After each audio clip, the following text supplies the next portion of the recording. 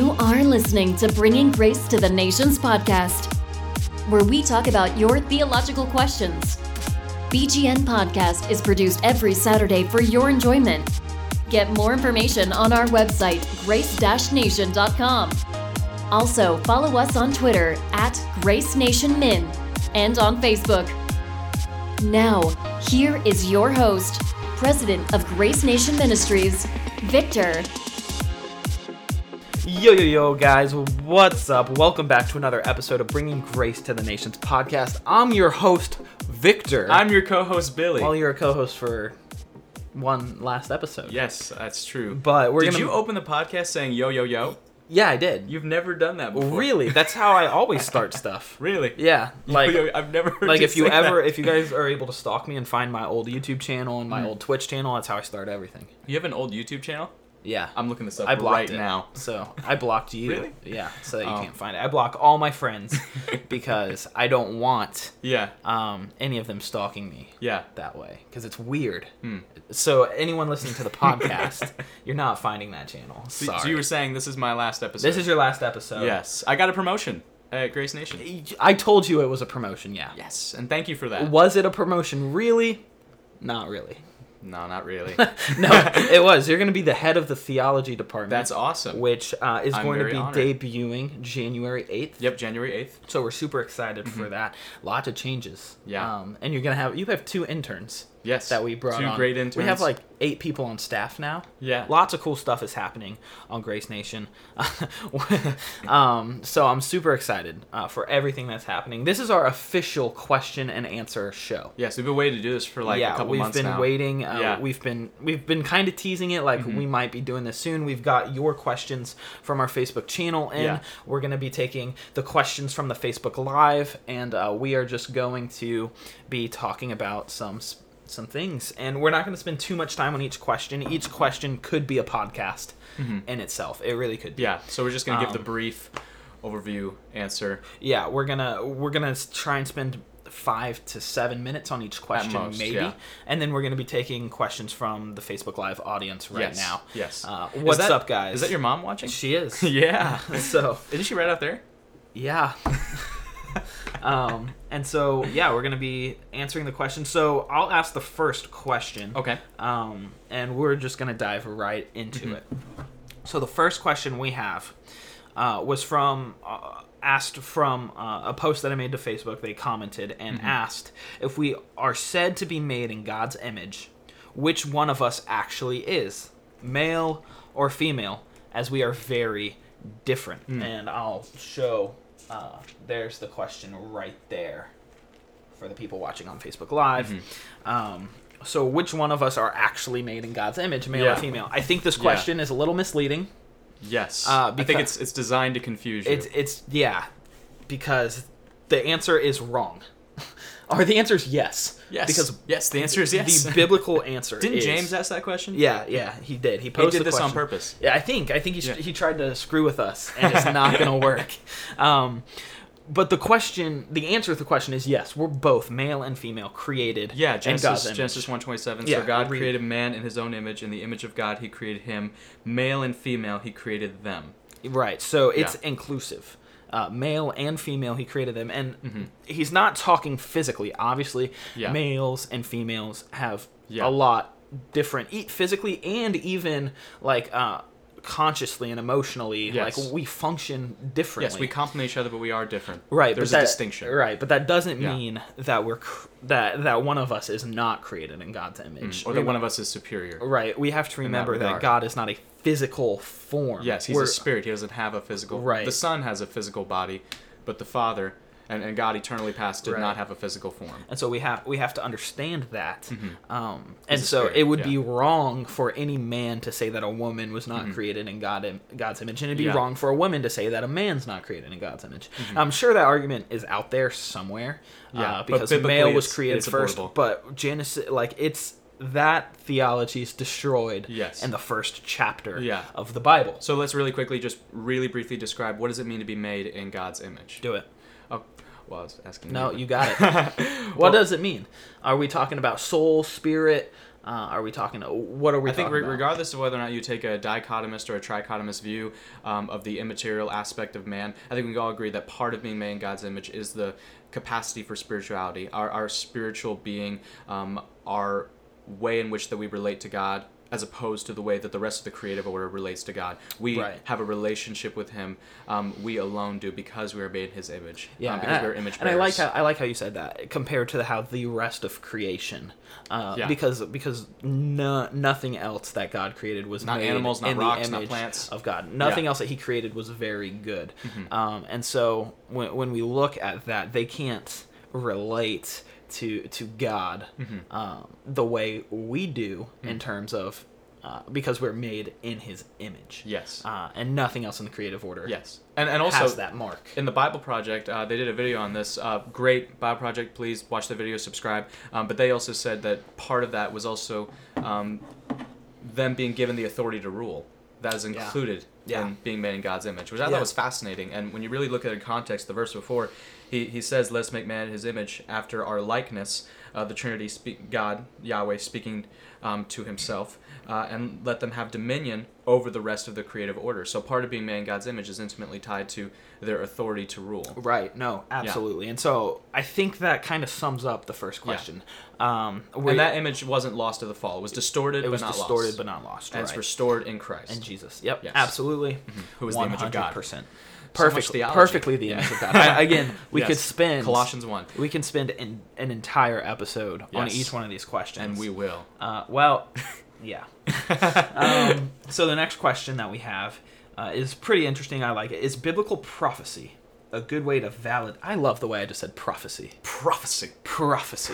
Is biblical prophecy a good way to validate the Bible to an unbeliever? That is such a good question. It's a good evangelical question. Yeah. Like if I was going to go evangelize to an unbeliever, what are some of the tools in my tool belt that I would use? That I'm going to steal that from Dr. Woodward, because that is totally something Dr. Woodward would say. Yes. What are some of the tools in your tool belt Shout out to Dr. to Woodward. use when you're evangelizing? Yeah. I think prophecy, the fulfillment of prophecy, is a extremely good one. And we're not talking about this dispensational prophecy in regards to current events, being future fulfilled events. Because Israel has their land back. We're not talking about that. That's less than dogmatic, because honestly, there's so many multiple interpretations on that. Right. Let's just go to the scriptures. Let's take a step back from this dispensational prophetic view. Yes. And look at biblical prophecy in the context of Old Testament prophecy that was fulfilled in New Christ. Testament fulfillment. Yes.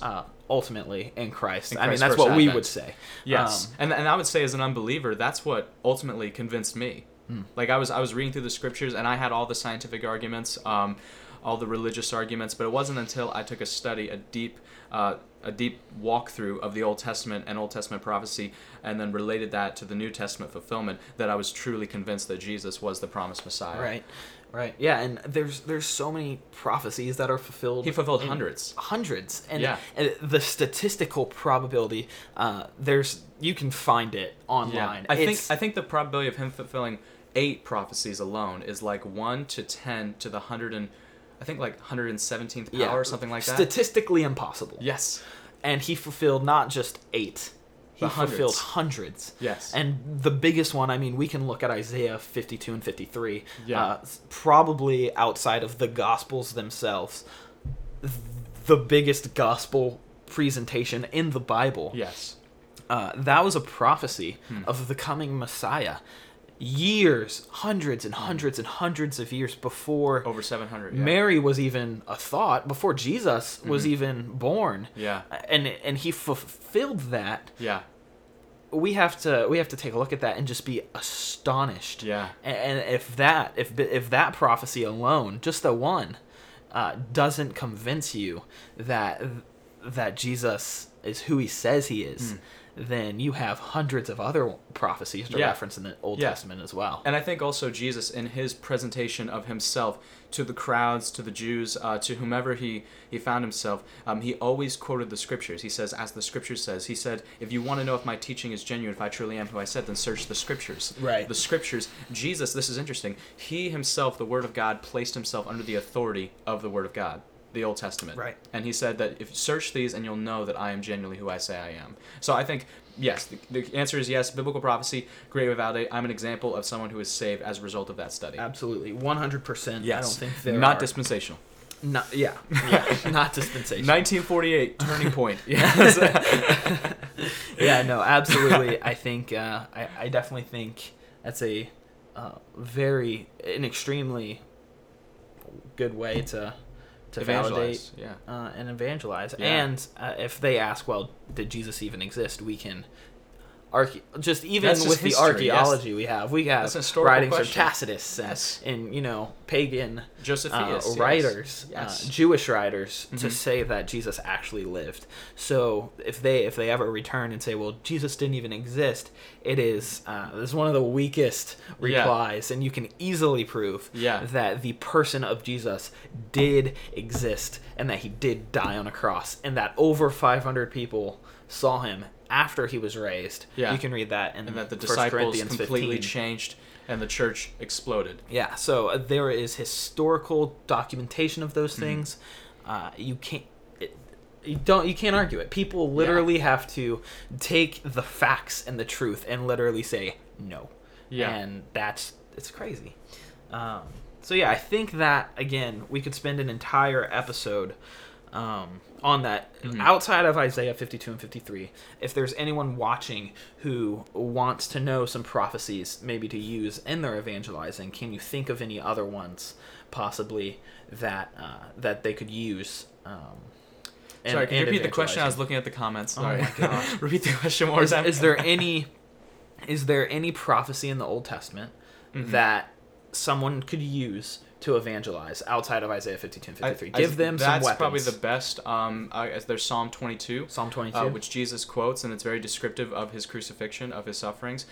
Besides that, I'm just trying to walk through. There's so many in Isaiah. You could look at Isaiah 23, I believe it is. Isaiah 22 and 23 talks about his birth, and then Isaiah 52 and 53 talk about his death. And so you could take both of those and then bring them. You can use. I mean, and if you're looking at like just thought about the Christmas season, I gave a sermon to my kids when I was pastoring them. Don't say your kids. I'm sorry. That's why I said I'm pastoring them, because so many times they're not my physical children. Right. Spiritually. Right. I'm just kidding. And spiritually, they're your brothers. I'm a youth pastor and your sisters. But no, I will shepherd them, my little flock of Asians and whites. So I told them, Micah chapter 5, he'll be born in Bethlehem. There's so many little examples like that. If you walk through Matthew quotes the Old Testament all throughout his gospel, as evidence to his Jewish audience that Jesus is the Messiah. Which is the reason why he quotes the Old Testament so much, is to appeal to his Jewish audience. There's so many in Jeremiah. Isaiah 7 and Isaiah 9 from Mitchell. Thanks, Mitchell. Yeah, I went to school with him. Oh, yeah. Cool. Yeah, so those are actually great ones. You could even, because Isaiah 7's right after the whole throne room scene with Isaiah and God. And so, there's so many examples. Like we said, we could spend an entire podcast on focusing just on all the different prophecies. And every single prophet, like Major and Minor, they all talked about the Messiah. Yeah, every single one. And that maybe not as descriptive as Isaiah. Isaiah probably has the most. I would say he probably has the most descriptive. What's the word? Just descriptions of who the Messiah is and what he's going to do, his ministry. Right. But I mean, like Jeremiah has a ton. Jeremiah talks about Jeremiah 31. You can even take parallels from, say, Hosea. The parallel that's given in Hosea with Hosea and Gomer, and Christ and the church. And then there's Genesis 3. He will crush the head of the serpent, and then he'll bruise his heel. Like there's this double destruction. It's the first biblical recording of the gospel. Yes. Like it is. Yeah, and also I'd say, okay, so he said Isaiah 7 and Isaiah 9, that's talking about, the Christmas. A virgin will conceive a son named Emmanuel, Isaiah 7, Isaiah 9, to us a son is born, a child is given, his name will be Mighty God, Everlasting Father, Wonderful Counselor, Prince of Peace, Prince of Shalom. I will say this one thing, this is fascinating, and I mentioned this in class once.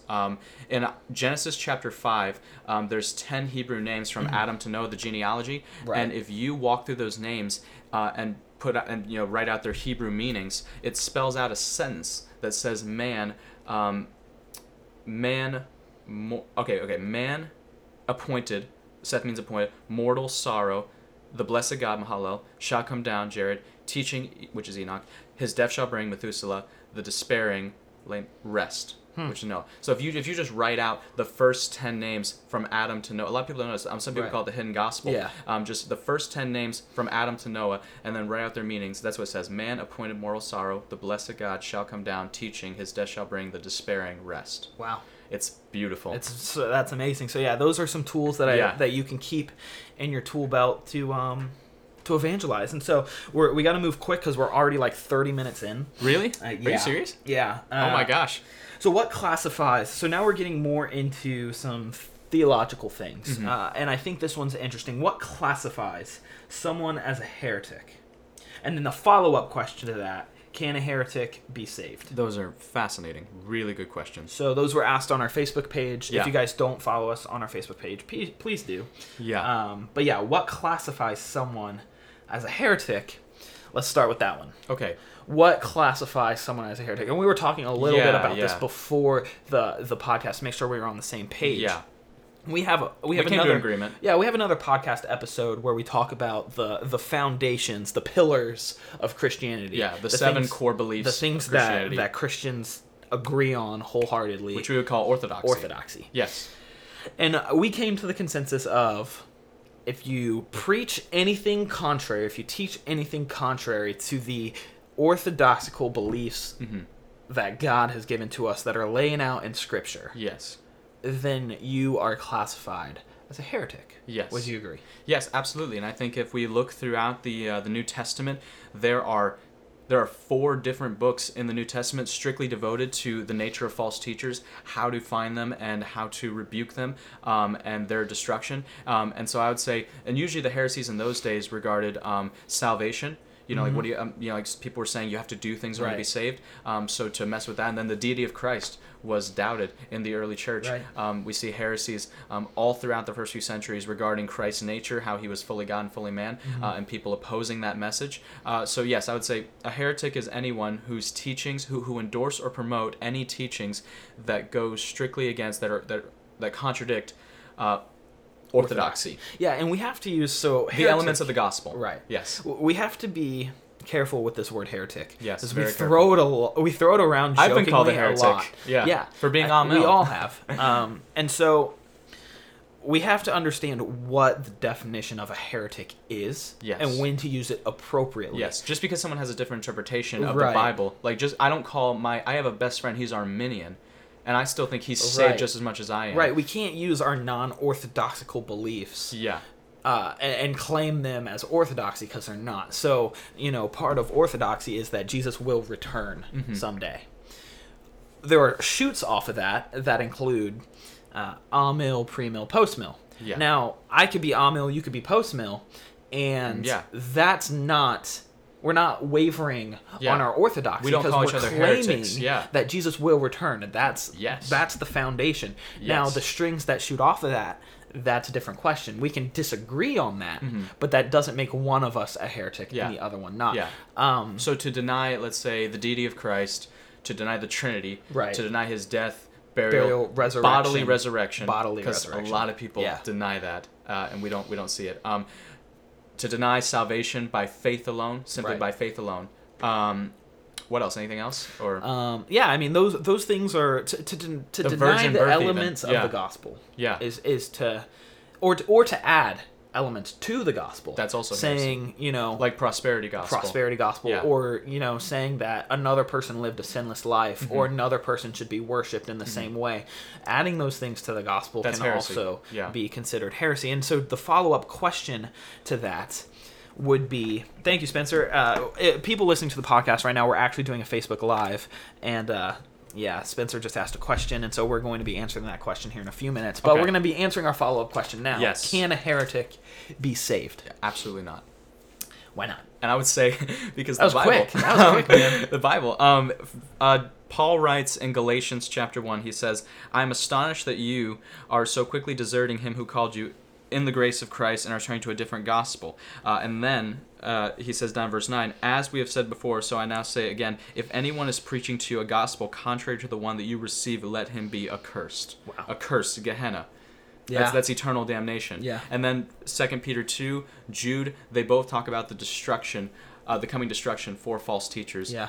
who deny the gospel Yeah. and who teach something so contrary. Being a heretic is something extremely weighty. Mm-hmm. And so, as Christians, we need to be careful when we throw that term around, Yes. right? Like, we need to test the spirits, Yes. make sure that whatever... just openly accuse Don't just someone. say that person's a heretic. Because that means they're leading Even someone to if hell. they are, Yeah. you need to do the research behind Mm-hmm. that person. Like, you can't just take someone else's word for it. If I tell you that Joel Osteen is a heretic, you can't go around telling other people until you have done your research on Yeah. him to ensure that I'm, we Yes, have yes, to validate and I each have, other. and he is. Yeah. All right. Okay. So yeah, I think that answers that question. We have one more question, and this one, And then we'll answer the. and then we'll answer Spencer's Yes. question here. And we got one up top too. The last question that we have listed here before we take the audience's questions: does God love the world, or just the elect? Yes. And so for our viewers watching on Facebook Live and to the podcast listeners, we are Reformed. We hold to the 5 points of Calvinism.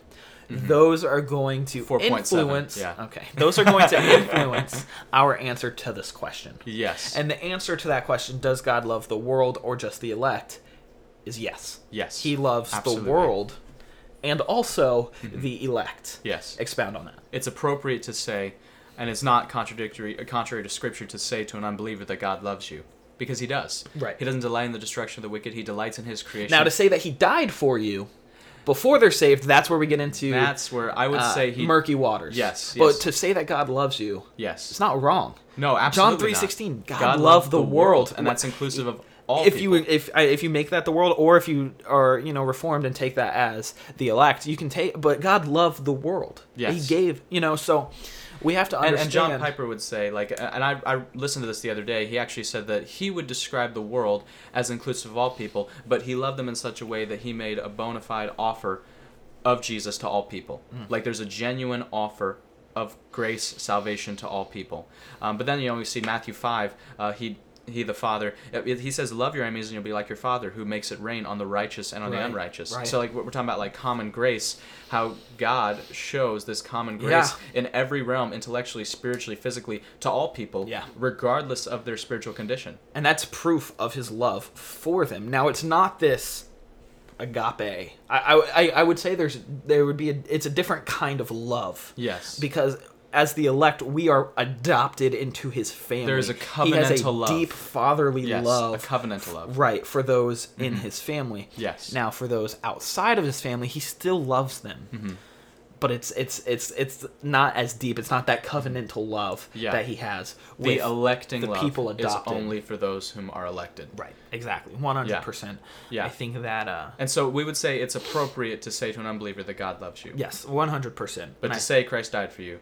I think you're getting into murky water there. Yes. If to you simply hold say Christ died for sinners, He paid the debt, the penalty of Right. sin.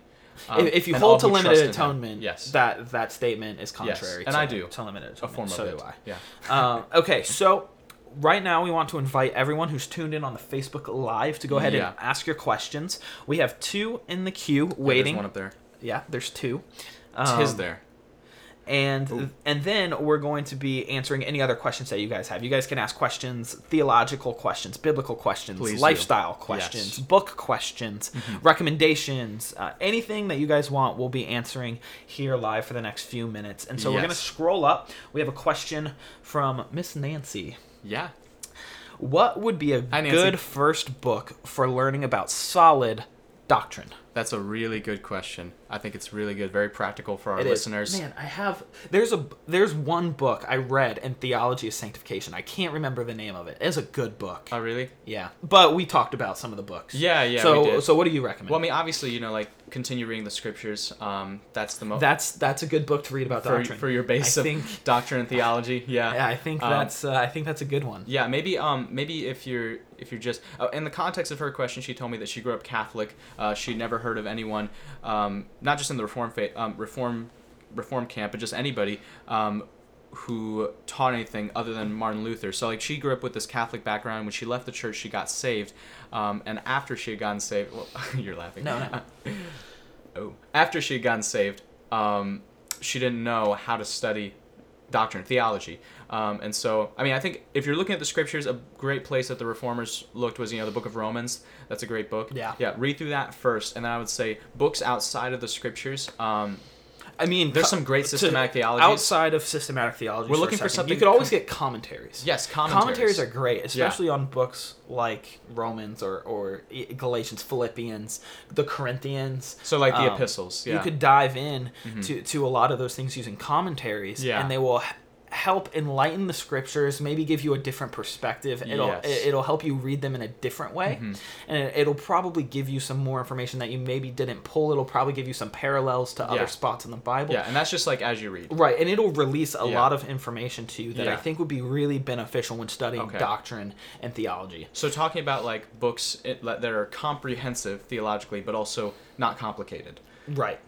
Maybe systematic theologies, like systematic theology, Intro to Systematic Theology by Wayne Grudem. Wayne Grudem has a good systematic theology. It's easy to read, I'd say. It's easy to read. It's not by any means my favorite. Yes. Berkhoff has the best. Systematic Theology by Berkhoff. Yeah, Louis Berkhoff has the best theological resources. Now, they're not easy reads by any means. Berkhoff was a deep theologian, and so I think that would be a step up. I think it'd be a tier up. Okay. How about I would recommend Wayne Grudem. I read that in high school. Yeah, me too. So it's not a difficult read.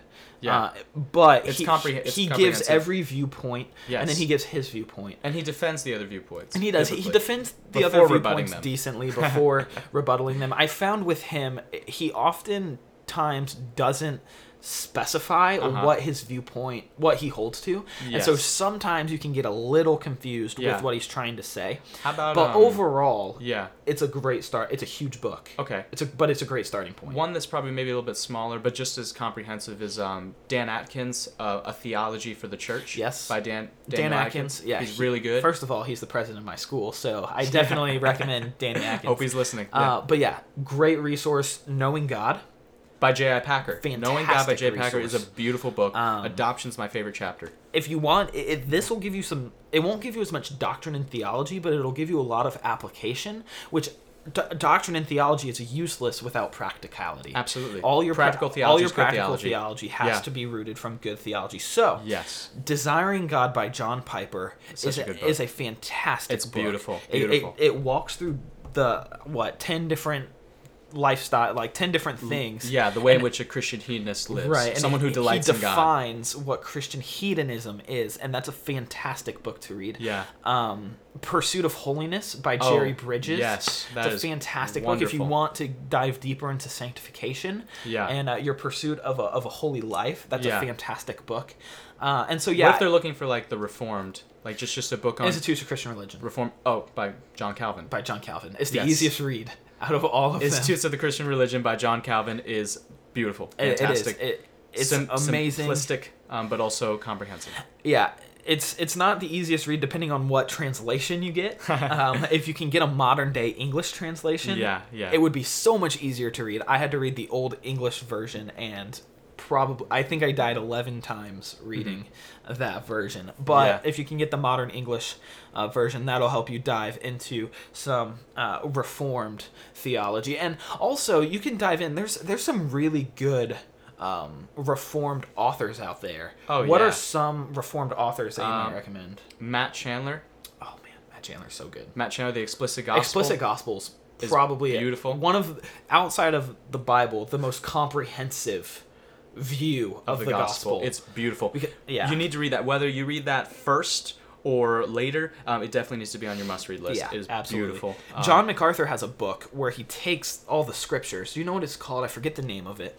He takes Gospel according to Jesus? Yes. And he takes Gospel it and he lines them up. That's just scripture, and it's fantastic. Yes. So yeah, those are just some quick recommendations. Yes. Hopefully you caught all of them because there's a lot. But authors we recommend: John Calvin, St. Augustine. He has Confessions. Come on, beautiful. That's Reformed theology before Reformed theology was Reformed thing. theology. Yes. C.S. Lewis. C.S. Lewis, Mere Christianity. Mere Christianity is beautiful. The Great Divorce. Screwtape Letters. Screwtape Letters is great. you have to understand. Not necessarily for maybe not doctrine beginner or theology, but it gives you a different perspective. I'm just getting the books I love. Oh, so it's beautiful. yeah. Okay, so those are some things that we recommend. Okay, Spencer, are people still asking their questions? Yeah, Spencer had a question, guys. If you Okay. have any more questions, feel free to ask them. Anything: lifestyle, Bible, theology, God, religion, apologetics, evangelizing, anything. We'll answer them. But right now, this is the last question that we have on the docket, and it's from my friend Spencer, and he said, how do you work to balance your own personal biases with the work of the Spirit? Think 1 Corinthians 7:12, where Paul states that the words were his,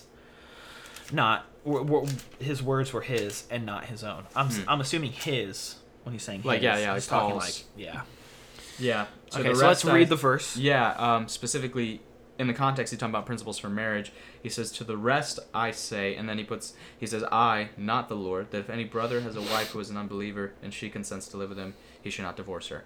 And I think specifically, Paul's not saying that his... Speak up. Oh, okay, sorry. Hello.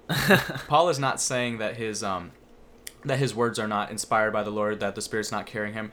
I think he's saying that this is not something he directly received from the Lord. You know what I mean? Okay, so yeah. Like, not something that Jesus literally told him. Right. Yes. It's something that the Spirit is still carrying him along as he's writing it. It's still God-inspired and God-breathed, but this is not something specifically from Jesus that he received. Right. But this is an interesting question. So he's saying your own personal biases with the work of the Spirit. Yeah, that's interesting. Huh. I think in the context, you have to throw your personal biases out the window. Absolutely. Right? I mean, I think you have to. It doesn't matter what your personal biases are. Does he mean like in regards to theology or regards to lifestyle, or just regards to anything? Yeah, I mean, I'm going to take it in the regards to anything. Yeah. And your personal biases don't matter. Absolutely. When we're talking about the Bible, when we're talking about the Spirit, when we're talking about Scripture, if my bias is that if I want to believe that it's not a Trinity, it's more of a duality type of thing, it doesn't matter. Then you're a heretic. I'm a heretic, and I have to throw and you're that. not saved. I have to throw that out the window because the Bible Yeah. says that there's Trinity. Yeah. So I think in regards to preaching, oh wow, in regards to preaching. Okay, so like I think so maybe he's like- teaching your own theological biases. Yeah. And And there's no doubt that we do have those. Right. We believe that they're biblical and we base them off of Scripture. But at the end of the day, they are secondary theological distinctives that we have a preference for that Right. aren't necessarily black and white. Let's just use Calvinism That's as a really good let's just example. use Calvinism as our example. So if I'm in the pulpit teaching and say I'm going through Ephesians 1, I'm going to teach Ephesians 1 from the viewpoint of unconditional election. Yes, chosen in Him before the foundation of the world. I might not dive into Calvinism and what each point Yeah. stands for and things like that, but I'm going to teach it Yeah. from the viewpoint of there are an elect group of people. Yeah. And I'm going to teach it like it's true because it is. That's the way I interpret Scripture. Yeah. That's the conviction that's been laid on my heart, and I'm going to teach it. I'm not going to vary. Now, I might mention like, hey, there are 5 different viewpoints, and so feel free to study them Yes. on your own or come to me with your questions. But Yes. this is what the Scriptures say, and I wouldn't spend an eternal amount of time on it. I wouldn't waste a ton of time on it, but I would preach it like it's true because it is true. And I think also it's interesting. He said right here, the work of the Spirit, and the ministry of the Holy Spirit is all about pointing people to Jesus. That's what the Spirit does. He testifies to the world who Jesus is. And so I think regardless of however you're preaching the Scriptures, it's always gospel-centered. Right. It always points back to Jesus and His atoning work on the cross and His resurrection. It always points back to that. And so like me personally, like I'll just say this, when I teach, I'm a youth pastor, when I teach my kids, I just walk through books of the Bible. That way they get all the theology, all the practicality. And I spend time, we do one passage a week. We make that the focus. I teach it exegetically. And if there's multiple views, I go over those. And I do provide my own. But I do encourage them ultimately to read the scriptures for themselves. And I'm just going to say this. I don't think you can preach a passage of Scripture exegetically and not talk about Jesus. He's all throughout Absolutely. the Scriptures. Yeah, there's no question about the it. Gospels. If you ever are read Christ-centered. Preaching by Tim Keller, Yes. he expounds on that. Or the supremacy of God. Supremacy of God in by preaching Piper. by Piper. Yeah. Yes. So, yeah, I'm going to preach my views because my views are directly derived from Scripture. They're not my own. So if I'm teaching unconditional election, that's what I'm teaching, and I'm not gonna use the word unconditional election. I might not, but I'm going to give the idea out there, and I'm gonna edify the congregation, and that comes through prayer and meditation. Like if I know that I'm going to be preaching on Ephesians 1, I'm going to take the time during that week when I'm prepping my sermon. I'm going to meditate on the Scriptures. I'm going to ask for guidance. And so there's a lot more that does play into it than just kind of getting in the pulpit and just going at it. But yeah, I think that would be the quickest answer to that question. I would say also, like, not in regards to preaching, but in regards to personal preferences, like lifestyles and things like that. I think if you are delighting in the Lord, He will conform your heart to His desires. Right. I mean, Romans 8. Yeah, Romans 8, Psalm 37:4. If you're delighting in Him, He'll always conform you to His desires. Right. And so, in areas that are gray, or areas that the Bible's not specifically black and white, like we can go to Romans 14, if you can't do it in faith, it's sin. If you can't do it loving God and loving your neighbor, then it's sinful. Right. Guys, before we continue answering this question, just want to say we're on Facebook Live. We're also recording a Bringing Grace to the Nations podcast. If you guys have any questions, feel free to ask them on the Facebook Live. I invite you guys to. I want to welcome everyone who's watching live right now. People that are listening to the podcast, I'm gonna be live streaming every single podcast from here on out. So if you want to follow the podcast, if you want to see the live episodes, you can follow us at Grace Nation Ministries on Facebook and get our updates there. You can also follow us on Twitter. At Grace Nation Min. And you can also follow our new YouTube channel, which you can find this video at Grace Nation Ministries. My dad just said, "Love this."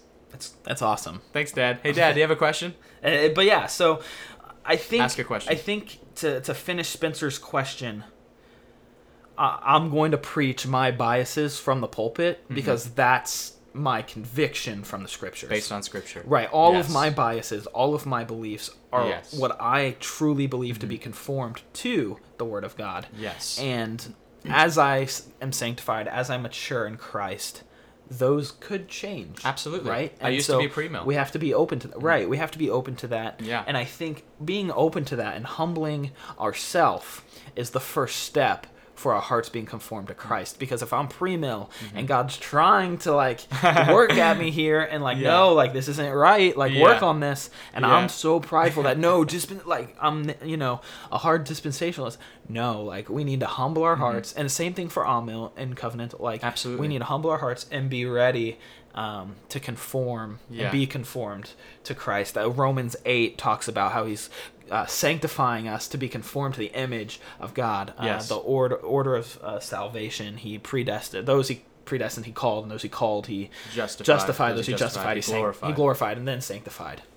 Yes. So, we have to know those things, and that's such a beautiful verse. Romans 8:29 and 30. Yeah.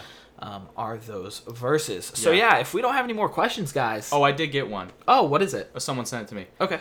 They just asked, actually it was two questions. One was hold on. Are they funny questions? No, they're not funny questions. Because you're smiling. They're not funny questions, I promise. I'm just smiling because I'm a smiley guy. I just love to smile. All right. You won't find them there. Okay. What is it? Tell me. Well, the first one was, what is our opinion of tattoos? Oh. That was the first question. I have a tattoo. Yeah, and I'm going to get one. Really? Do you have any ideas? What do you know what you want? Well, I want to wait till I get married, personally. This is a personal thing. Okay. But I want to get John 6:35. Jesus says, "I'm the bread of life." Somewhere on me, probably my arm. Cool. Maybe Hebrew. It hurts. Yeah. It hurts. I hear the worst right here, right? Yeah. Your rib cage probably is the worst. I also want to get Yahweh in Hebrew, and then maybe when I get married, get my wedding ring tattooed on my. That's cool. Yeah. I have one on my calf. It's Romans 1:16. I love it. Obviously, if I have 1:16. Obviously, if I have a tattoo, I'm gonna be pro tattoos. You say you want tattoos, so you're pro tattoos. The biggest, so there's a huge argument against tattoos in Leviticus. In Leviticus 19, where it talks about Don't mark your skin with ink or blood. If you can find the verse, it's Leviticus 19. Yeah, Leviticus 19:27. And there's a few things I want to contextually say about this, and I'll go a little bit deeper into this because I've spent some time on this because I wanted to make sure it was biblical before I got my tattoo. Absolutely.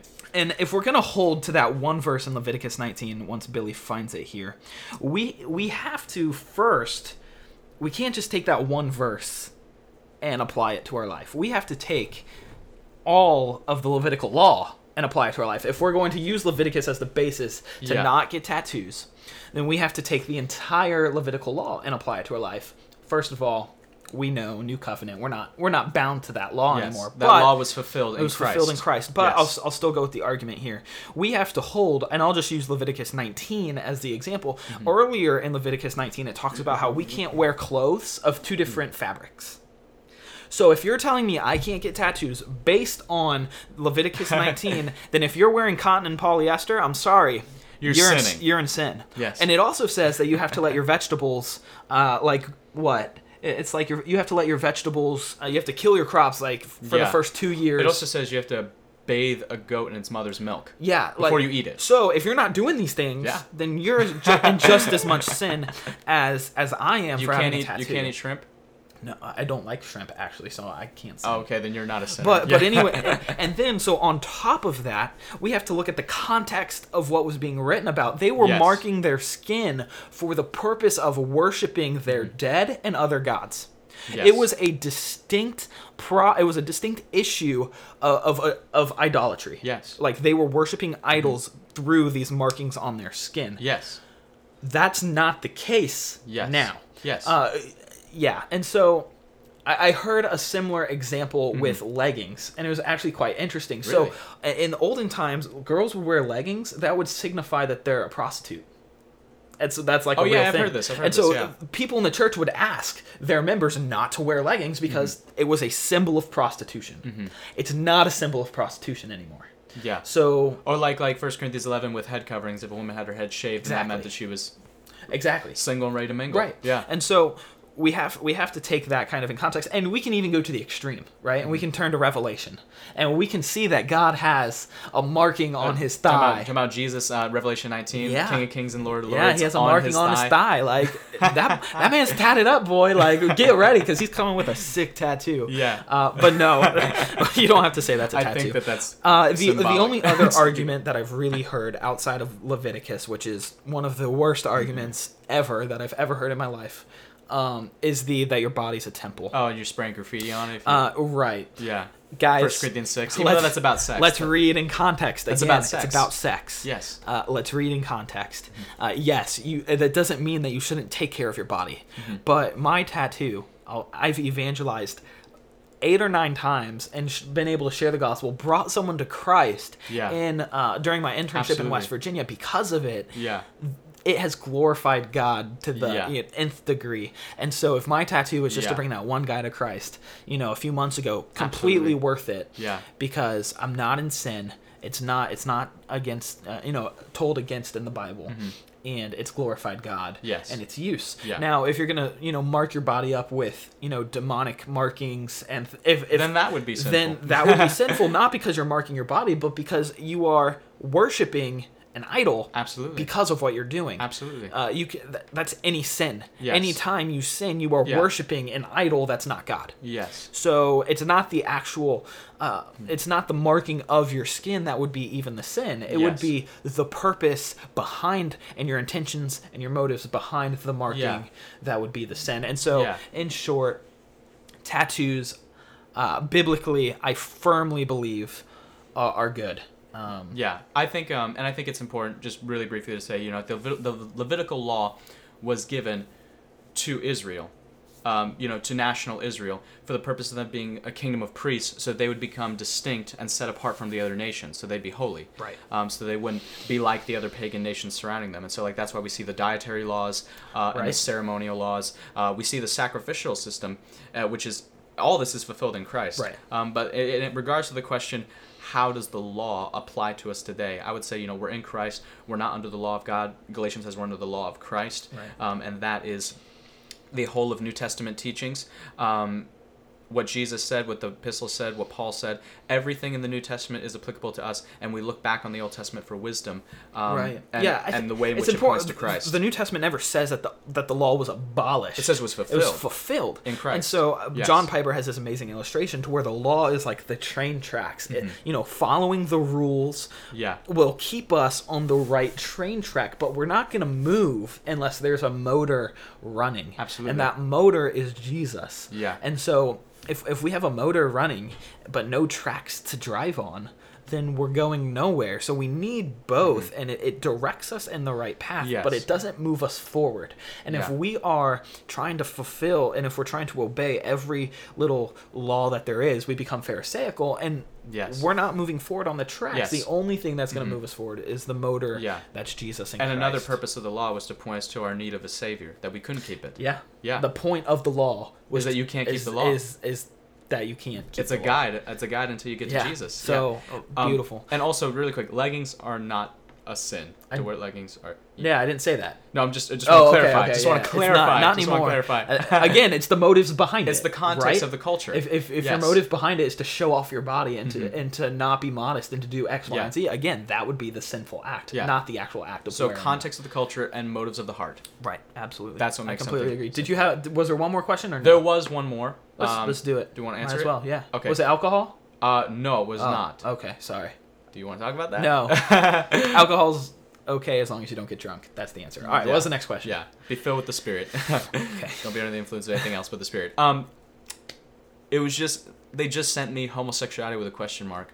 Interesting. That's all they said. Yeah, I mean, I think they're just asking what is our personal stance on homosexuality. I think in regards our to the personal cultural stance issue. on it Is is the Bible. The Bible stance, Yes. which is that it's a sin. Yes. I think Christians in today's culture, especially with all this politics and all these things going on, we've lost focus on the problem. The focus isn't attacking non-Christians' sin.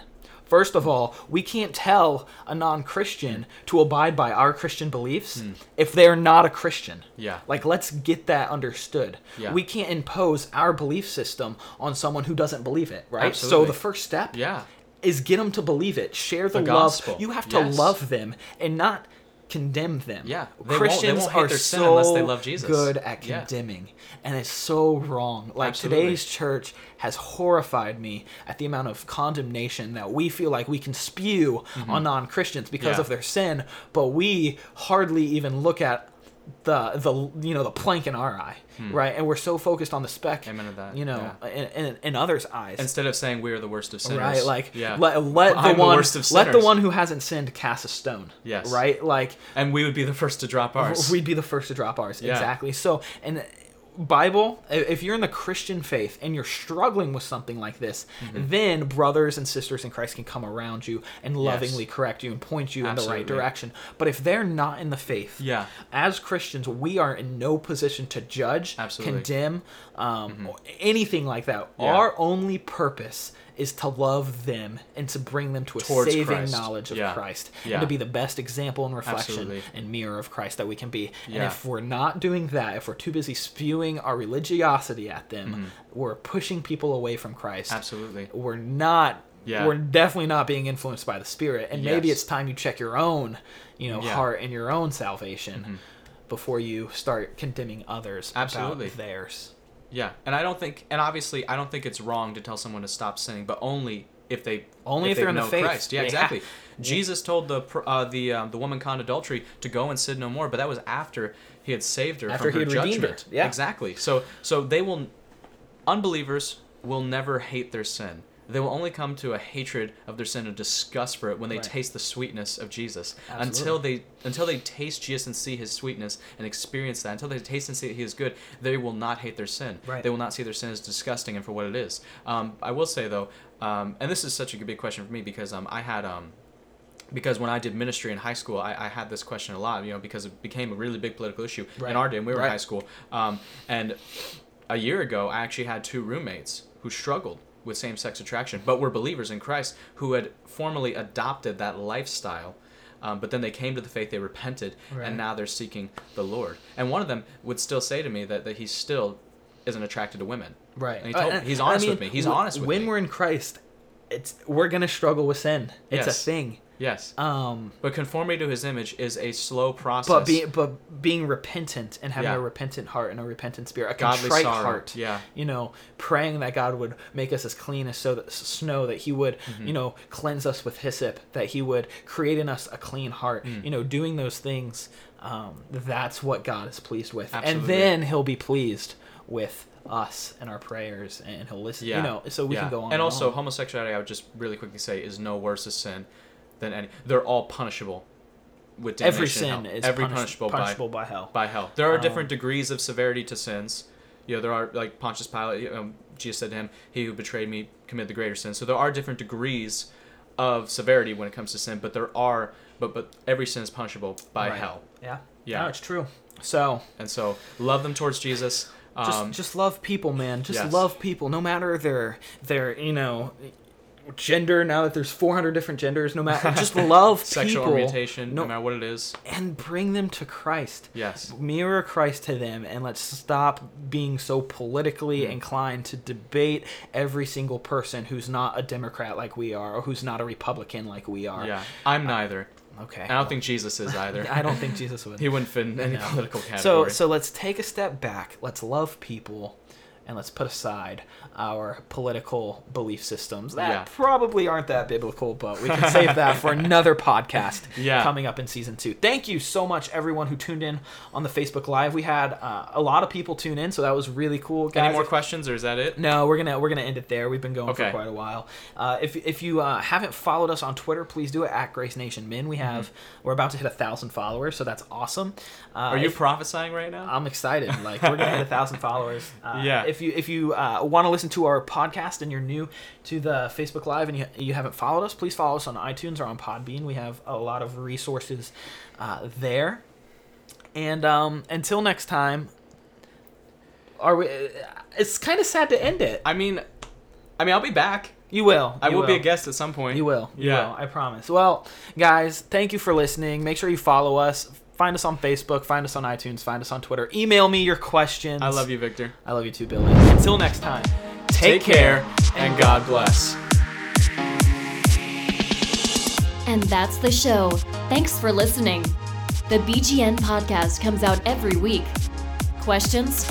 Email us at gracenationministries@yahoo.com or tweet us at gracenationmin. Until next time, take care and God bless.